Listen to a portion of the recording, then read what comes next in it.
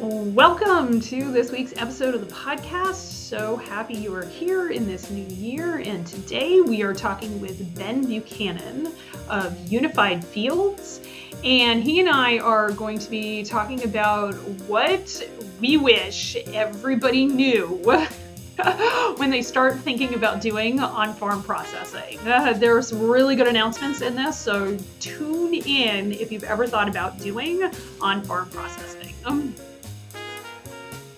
Welcome to Food Safety University. I'm Dr. Michelle Pfannenstiel, and this is the one podcast where you can get everything you need to know about food safety and how to run a food manufacturing plant for all of those small and local food manufacturers. If you are into local and sustainable food and agriculture, this is the podcast for you. Every week we cover new and original ideas around how to get the most out of your HACCP planning and how to get your plant up and running and continue running in a way that fulfills your dreams. So grab a pen and paper because every week you're going to need it. See you on the inside.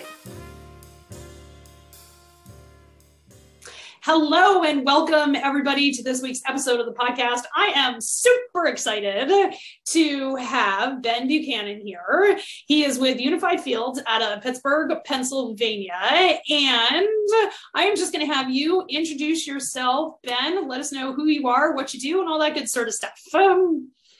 My name is Ben Buchanan. I'm the founder of Unified Fields, and I've been a butcher for about 20 years now. Coming on and started when I was 18 years old, just as a job. Really, I needed a job, and once I got into working in the slaughterhouse and got over like the intense physical labor and everything, and the gruesomeness, we'll say it I really got to see that there was a real art and a craft to the business, and like took a shining to it, and just kind of have treated it almost like a professional sport, for my entire career, just trying to be like the best, most efficient and cleanest and, top quality as possible. And so last year I just started my own business, which was originally intended to be just a mobile slaughter service for, custom exempt mobile slaughter. And I have a partner to co-pack with, where I can bring the carcasses back to cut and wrap. And it originally was going to be just that. Then with everything that happened with the pandemic and the meat industry getting turned on its head, seeing all these other small butchers like getting opened up and everything, and especially farmers that like really wanted to take control of their supply chain and wanted to get their own processing facilities started up. I thought, I could affect a lot more of an impact on the industry with my knowledge and skill set by, doing consulting and actual like on-site training of, startup butchers, or even butchers that have been established that are looking for like an efficiency audit and some, tighten up their process, or, trying to find ways to make it a little more clean or sanitary or safe, because, being a butcher is a pretty dangerous job if you're not like mindful or have the proper system set up to, just be as safe as possible. And so I've been doing a lot of consulting, helping farmers in everywhere from Tennessee to New York, and like little restaurant places around here that kind of got upended with the pandemic and lost their restaurant business. They're pivoting to like micro scale meat processing facilities and retail shops. So helping them with all the logistics with the facility, getting set up, power supply, equipment, and plumbing and design, and then training and everything too. And then just partnering with Michelle here has been a blessing, because the HACCP part of the process is a big part, and it's really technical and can be overwhelming for some people starting up, but she makes it super easy and makes it like, so the layman can sift through all the regulation and everything. So it's nice to work with her, I can focus more on training and the actual startup process. So thank you. Yeah, no, it's been super good because, of course, I can do the stuff about power supply and equipment and stuff like that, but it's like super hard for me and it takes a lot of work. And so I think, what we're doing together is pretty interesting. And everybody, as you're listening, we're going to have a announcement at the end about a webinar Ben and I are going to do about this very topic. And so, we're talking about what it's, like you're thinking about starting a facility. So from a regulatory perspective, there are just some questions people have to answer. Do we do USDA? Do we do state inspected? Are we going to go retail? What does that mean? Because you can't do slaughter under retail. Or do we do custom exempt? So Ben, what do you wish people knew when they were making that decision? Probably just your limitations and your possibilities of each of those options, because a lot of people hear I have to get USDA inspected because retail is the only profitable way to process animals, which isn't necessarily the case. A lot of times it is, but it takes a lot more labor and packaging and time and shelving and product movement to get retail into the consumer's hands. Whereas if you're don't want as much of that burden, then you can open up a custom exempt facility where you're just slaughtering for farmers and cutting quarters and sides and putting them in big boxes and not packaging as detailed, and you can move through quicker, which you don't make as much dollar wise per animal for doing custom exempt, but you have a lot less labor and packaging and time into it, so it can balance itself out. And it's all just a balance of you're maximizing your labor skill really, and your labor pool and their skill. You want to have your best cutters always cutting something and not wrapping meat, and have your meat wrappers wrapping meat and not taking phone calls. And depending on how you have your system set up, there's a lot of inefficiencies that really can make it hard to be profitable with a custom exempt or even a retail. You can just get caught up with different things, and but the biggest thing I wish people knew was training and the skill that it actually takes to take an animal from love and life to your fork and knife. It's a lot of work, because it's it's hard to find stuff on the internet about how to actually do the process. You can find videos or watch people do it, but really until you get your hands on there and get a feel for it, you really have no idea. And it's really physically demanding for sure. But that's the thing with over time and experience, you figure out all the little tips and tricks to make things more efficient and less back breaking, and just learn the way to do it so you don't have to lift as much or bend over as much or do the hard things that are wear and tear. But the skill thing with a lot of the people, farmers, they know everything about cattle raising is hard work. So the farmers that are doing their startup shops, they understand it's going to be really hard work. But then there's some other folks that are just getting into it that don't have experience with on a farm or in a slaughter or processing facility. So they just are reading headlines that Tyson's making 300% profit margins, and they're like, I want a piece of that. How hard could it be? And then once they're in it, then they're in it, because they're once you decide to do it, it's a big investment to get a slaughter facility going. I mean, I saw it was, I forget where it was. It was one of the comments for one of the USDA things. It said it was $100,000 per hook per day that it would take. So, Wow. A slaughterhouse to kill one animal per day, to kill and cut up one animal per day is $100,000. So if you want to do 10 per day, it's $1 million facility, which that metric sounded pretty on par for me, kind of. You could set up something that could do one animal a day for probably that cheap out of your barn or something like that.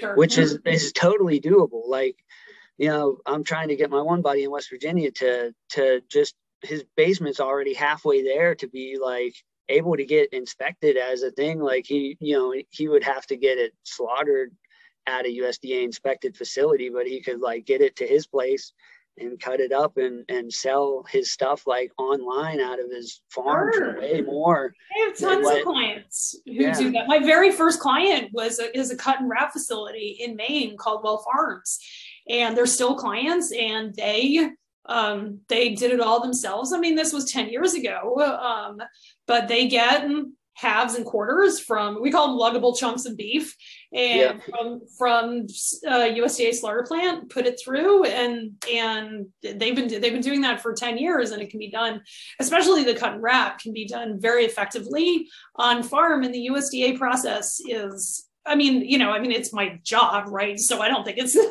that hard. But when we think about that, I think, one of the things is that you mentioned people who are like, well, it can't possibly be that hard, or I raise cattle for a living and I know how to work hard, and I would be able to figure out how to cut them down.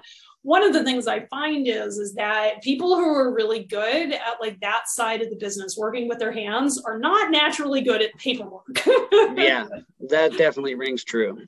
And that can be part of the decision-making process. Because the thing is that with custom exemption, you still have to, and I want to really emphasize this, and I feel like I say this all the time, but you still have to comply with the law. You're not exempt from humane handling. You're not exempt from not putting Shigatoxin and E. coli in the ground beef. You're exempt from the paperwork around it, but that's it. You can still get inspected. Yeah.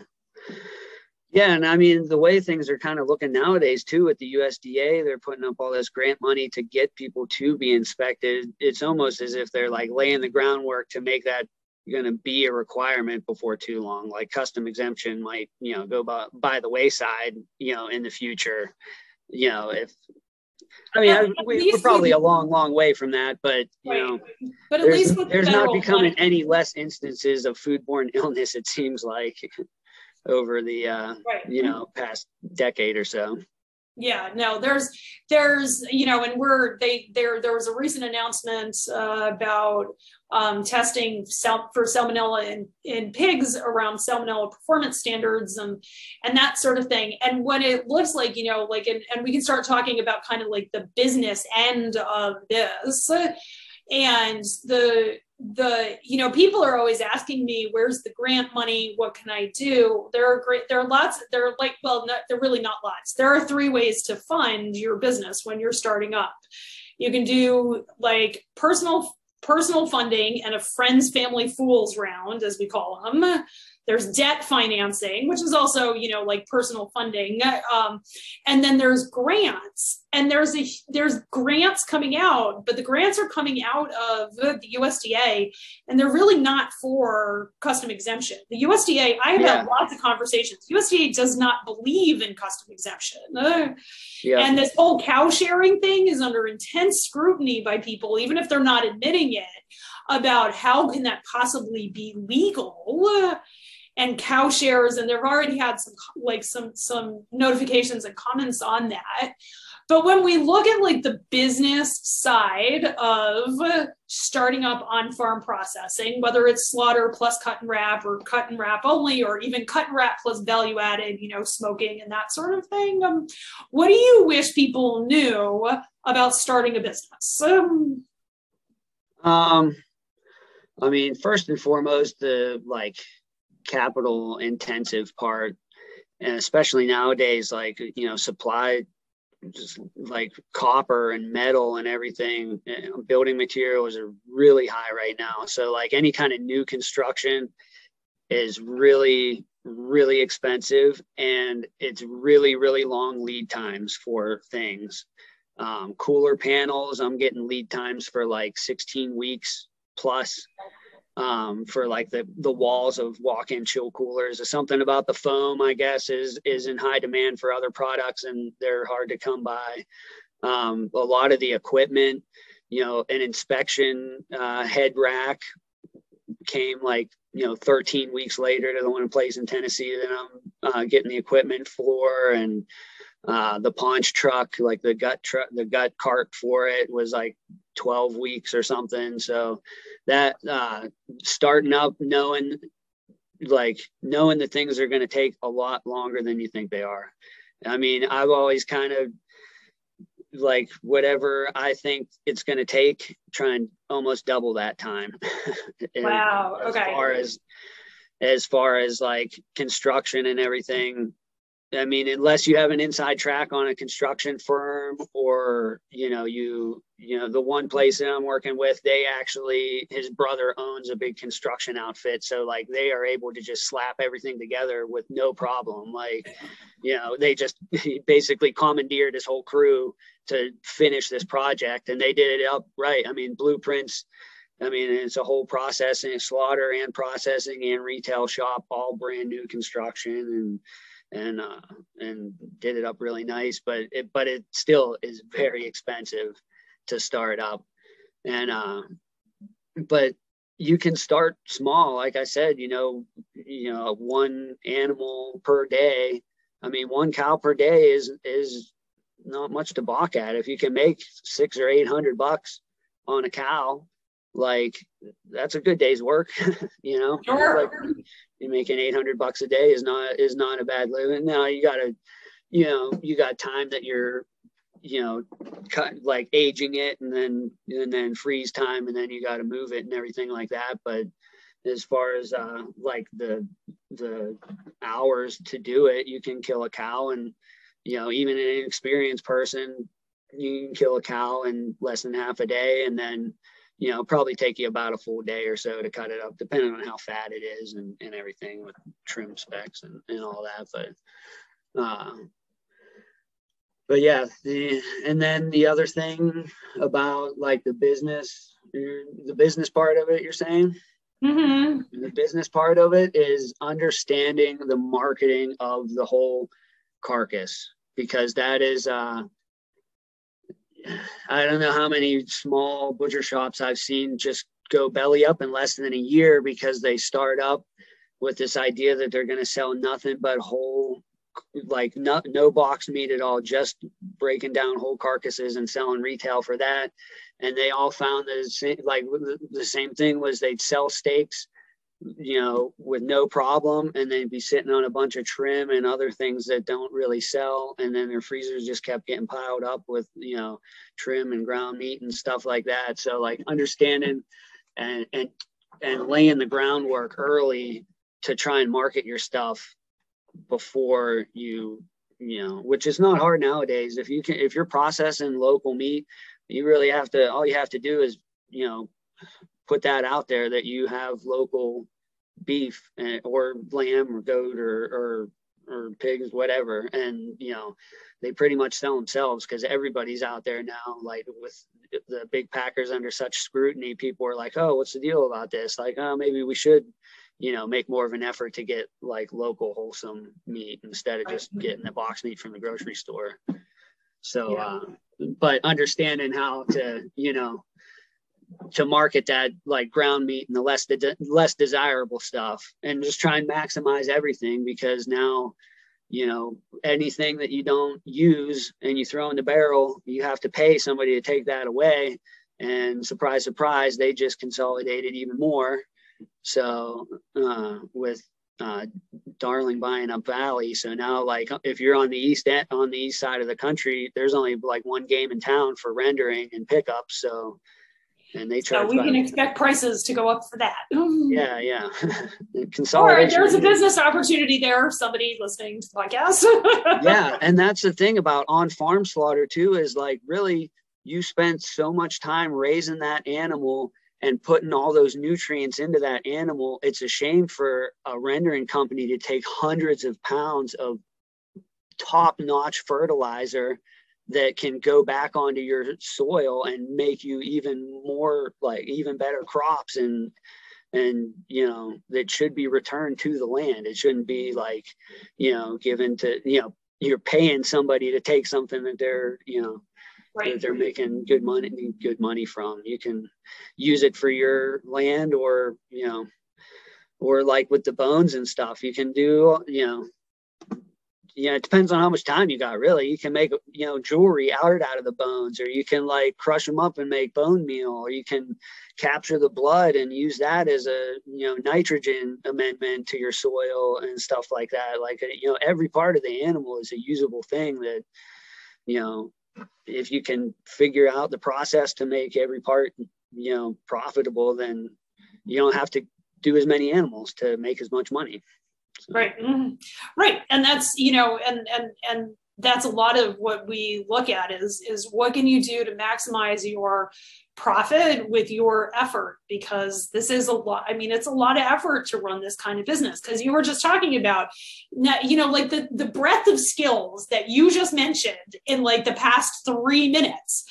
Marketing, there's finance, there's, you know, being able to run finance and being able to run the books. There's actually like cutting the animals down. There's raising the animals. There's like the HACCP part of it and running. That is a broad skill set, and you can't have so many animals and so many things that you are doing that you don't have time to do that. Even if you don't do it every day, you need time during the week. And that just touches the back of the house.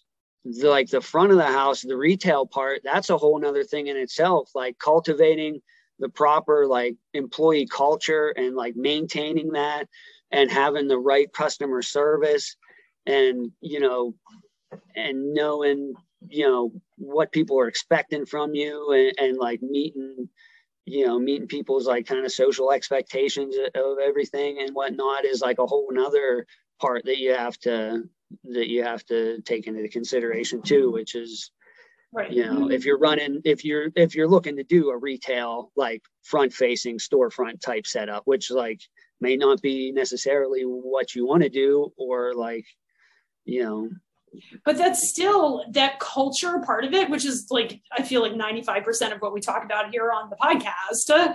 That culture part of it will make or break your business. Oh yeah, you know? Especially if you're dealing with USDA inspectors. If you got a really ornery, curmudgeon-y butcher working on the kill floor that snaps at your inspector, your facility has just opened up a world of hurt for, you know, the indefinite future, because like, you know, you don't want to get on the inspector's bad side, we'll just say.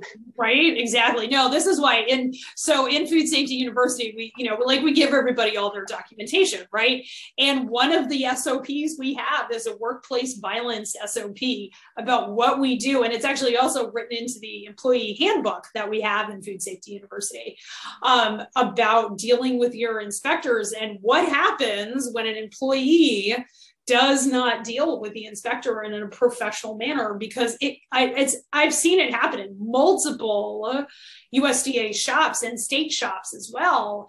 And it's bad. It is like, you know, they will like be like, I'm out of here, lock the doors.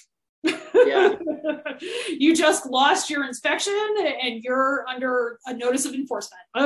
Yeah. And, you know, especially nowadays too, you have the other added factor of like, if an inspector's in the facility, everybody has to be masked. And like, you know, a lot of rural country butcher shops is not going over too well with them, right? Which, you know, is going to cause friction and, you know, ultimately cut into your productivity and profitability, because you're spending more time arguing with the inspector than cutting meat. So it's all about the culture, Okay, so now let's talk about facilities. You know, we talked a little bit about like the cost of facilities and that sort of thing, but when we're talking about farmers and what they you know, they have land, they have most of them have water, not everybody. So I talk with people a lot about, you need water and sewage and electricity and those sorts of things. So from a facilities, floors, walls, and ceilings standpoint, can you just walk us through like what a farmer needs to start considering when they start thinking about on-farm processing? And what do you kind of wish they knew?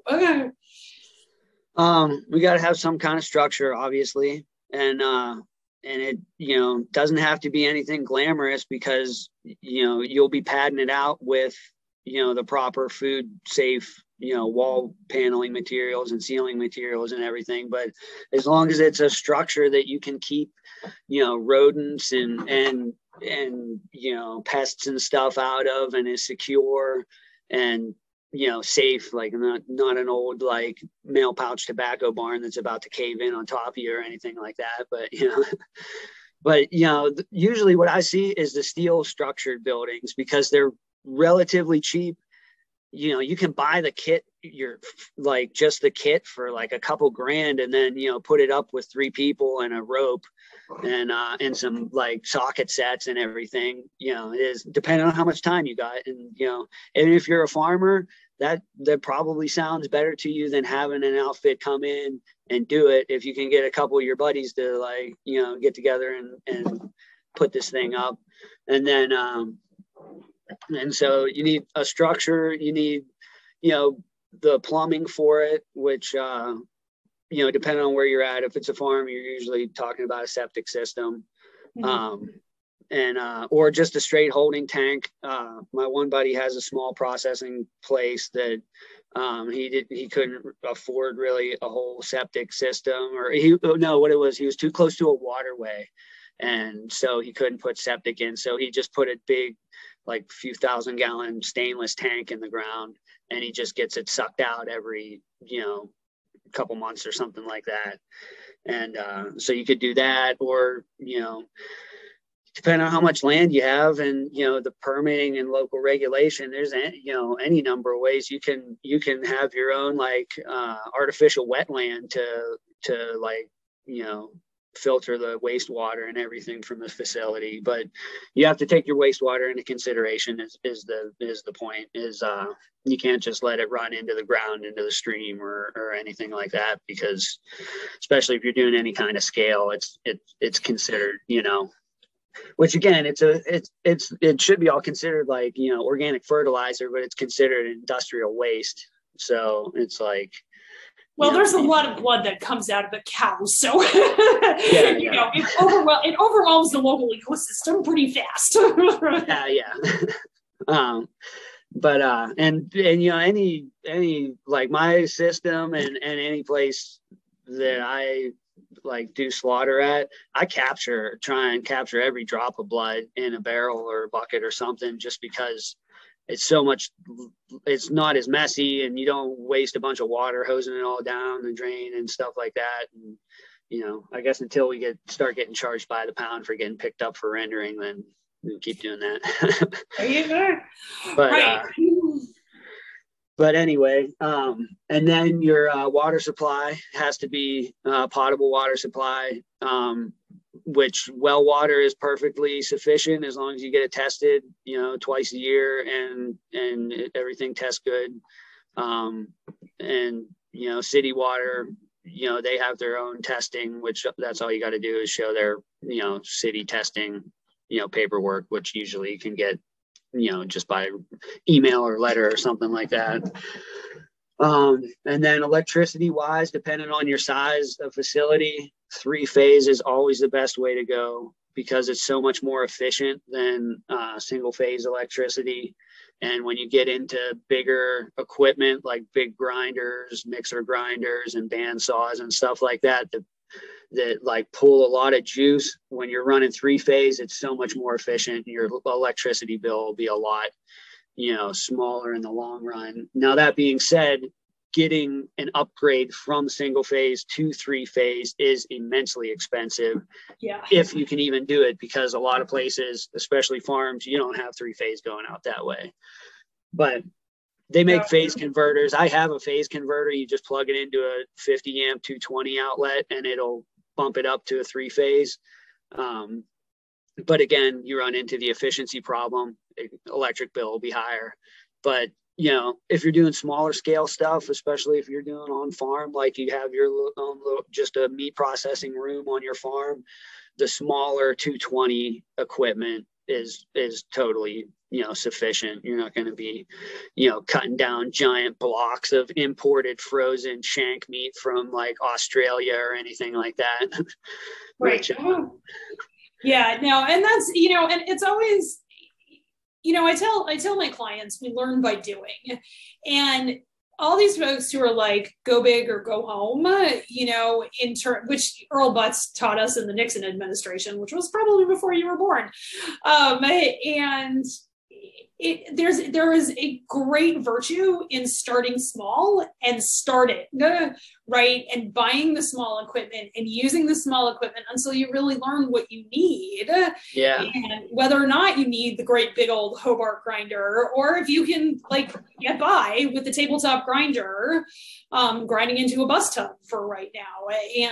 And or what are, you know, like, or the bands that we could have that conversation around a lot of pieces of equipment. And, you know, because the more equipment that you have and the more equipment that you buy, the more you have to maintain, the more you have to keep clean, you know, and the more things that you have to plan for. And all of that takes time, money, and effort. Yeah. The consumables on bigger equipment are much more expensive too. Blades and, you know, replacement parts and things like that, you know, so yeah. While it is nice to have a giant, you know, 7.5 horsepower grinder that can do 250 pounds a minute or something like that, and it's like, oh, you're, you know, a small farm. It's like, wow, I ground all that meat up, you know, so fast. And it's like, well, that's great, but you know, it could have taken, you know, maybe twice as long or a little bit longer than that, I guess. And if you got a tabletop one, but you know, it's way cheaper, and like the replacement parts for it are easier and all that stuff, right? So, all right, so this has been super good. So what I want to announce now is Ben and I are actually doing a webinar at the end of the month where we're going to be doing a much deeper dive into these topics, and we're going to be taking questions at the end of the webinar. And so the URL for that is in the show notes, but I want to let you guys know what it is. It's foodsafetyuniversity.com/build your facility with confidence. So foodsafetyuniversity.com/build your facility with confidence. You can sign up for the webinar there. And then on the webinar, Ben and I are going to be announcing when we're doing some in-person live on-farm stuff with his equipment. And these are going to be like day-long things, day-long events where you'll be able to ask all the questions and get all of the knowledge out of our brains, because it doesn't do any good when it's sitting between our ears. It does a lot more good when it's sitting between yours. So how can people get in touch with you, Ben? You can just go to my website, unifiedfields.net, and that's, you know, usually the best way. And an email, you know, just a simple landing page for now. I had grandiose ideas of having this big, beautiful web page, but really that's got put on the back burner when you got all these other things going on. So, but it's a good way to contact me, unifiedfields.net, fields with an S. So if you Google Unified Fields, you'll probably stumble down a rabbit hole of a lot of quantum physics and math theory and general relativity stuff. So, which is also fun. That's also a hobby of mine. Right? No, it's super. I fell asleep last night listening to a Neil deGrasse Tyson book, and they were talking about quarks, and I missed the part where we went from 3 kinds of quarks to 6 kinds of quarks. Yeah, I was having children. I mean, I don't know. They'll build a bigger hadron collider one day that maybe we'll figure it out. Exactly. That would be awesome. All right. Well, everybody, we will see you on the webinar. Be sure to sign up for that webinar, and then we'll talk more about on-farm experiences. Ben, it has been great to have you. All your contact information is in the show notes. So if you can't spell unifiedfields.net, don't worry. You can just click on the URL. And the URL for registering for the webinar is foodsafety.com/build your facility with confidence. Thanks so much, Ben, and I'll see you on the webinar. All right. Thanks a lot for having me. so much for listening to the Food Safety University podcast. We'll be back next week. But in the meantime, I want you to go to DirigoFoodSafety.com and go check out all the things that we have. If you haven't gotten your HACCP download, go get that or book a call with me and let's talk about getting you into Food Safety University. I'll see you on the inside.